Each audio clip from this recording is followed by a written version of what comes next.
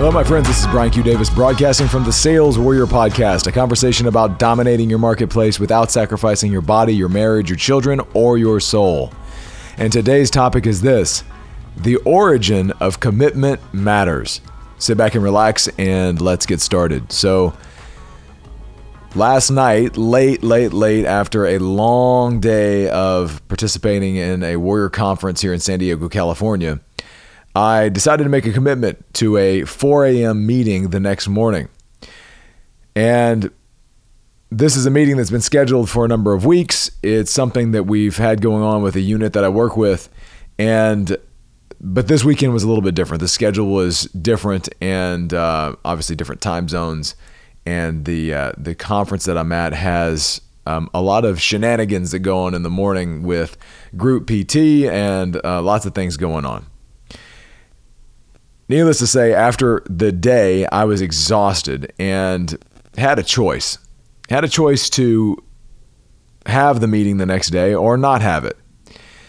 And I decided that regardless of the level of exhaustion I was at and the fact that we had some things colliding in the morning, I was going to have the meeting anyway.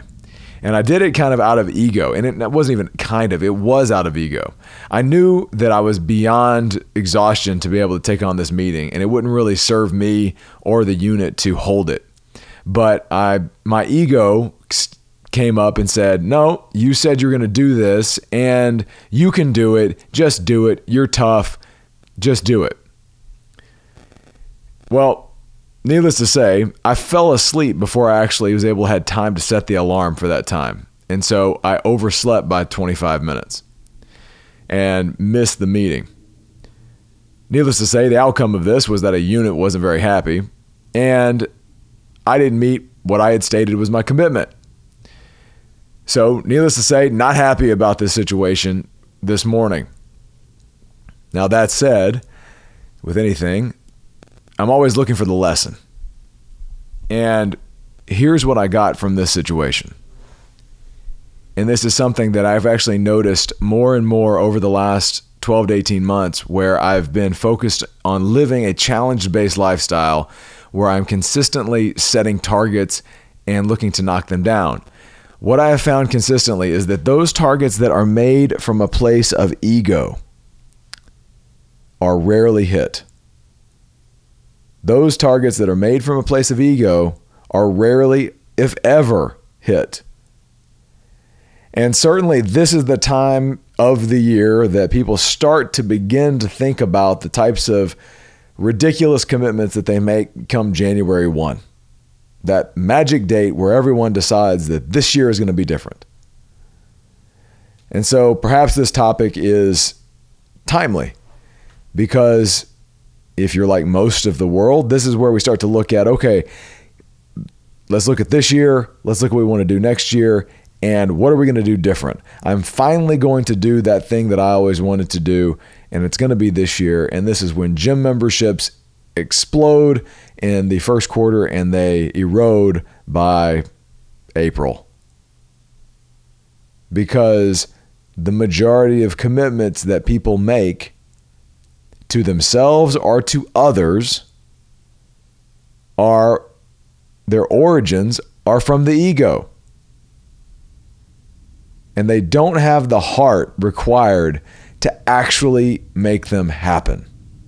And this is certainly something I've experienced. I've set multiple targets over the last 12 months that did not get hit.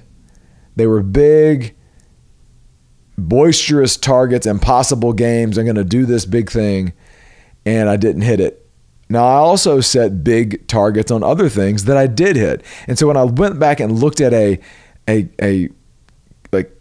audit of the things that I've hit over the last year, the ones that I hit always had a couple of qualities to them.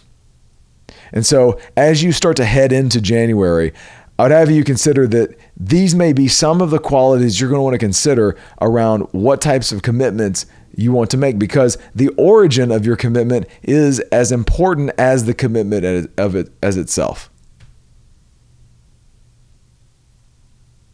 Number one, the commitment must come from the heart. It must be driven by the heart. You must know the why. And it can't be just because I want more money or I want to lose weight. It's got to be something beyond that. And you've got to get really clear about what that is and anchor that in on paper around that commitment. Number 2, if you want that commitment to be hit, you can follow the formula for guaranteed results, which I've covered in another podcast. I'll reiterate it right here. Number 1, formula for guaranteed results. You find a path that is proven, that has science behind it, that has a process. In other words, you're not reinventing the new process. Number 2, you find a guide or a coach that's walked that path before. Number 3, you have association or a unit or brothers or sisters, whatever it might be, to run with you on that journey together, because there will be times when you want to quit and you won't quit because you don't want to let your partners down. And number 4, you've got to put monetary leverage on yourself by investing cash into that target.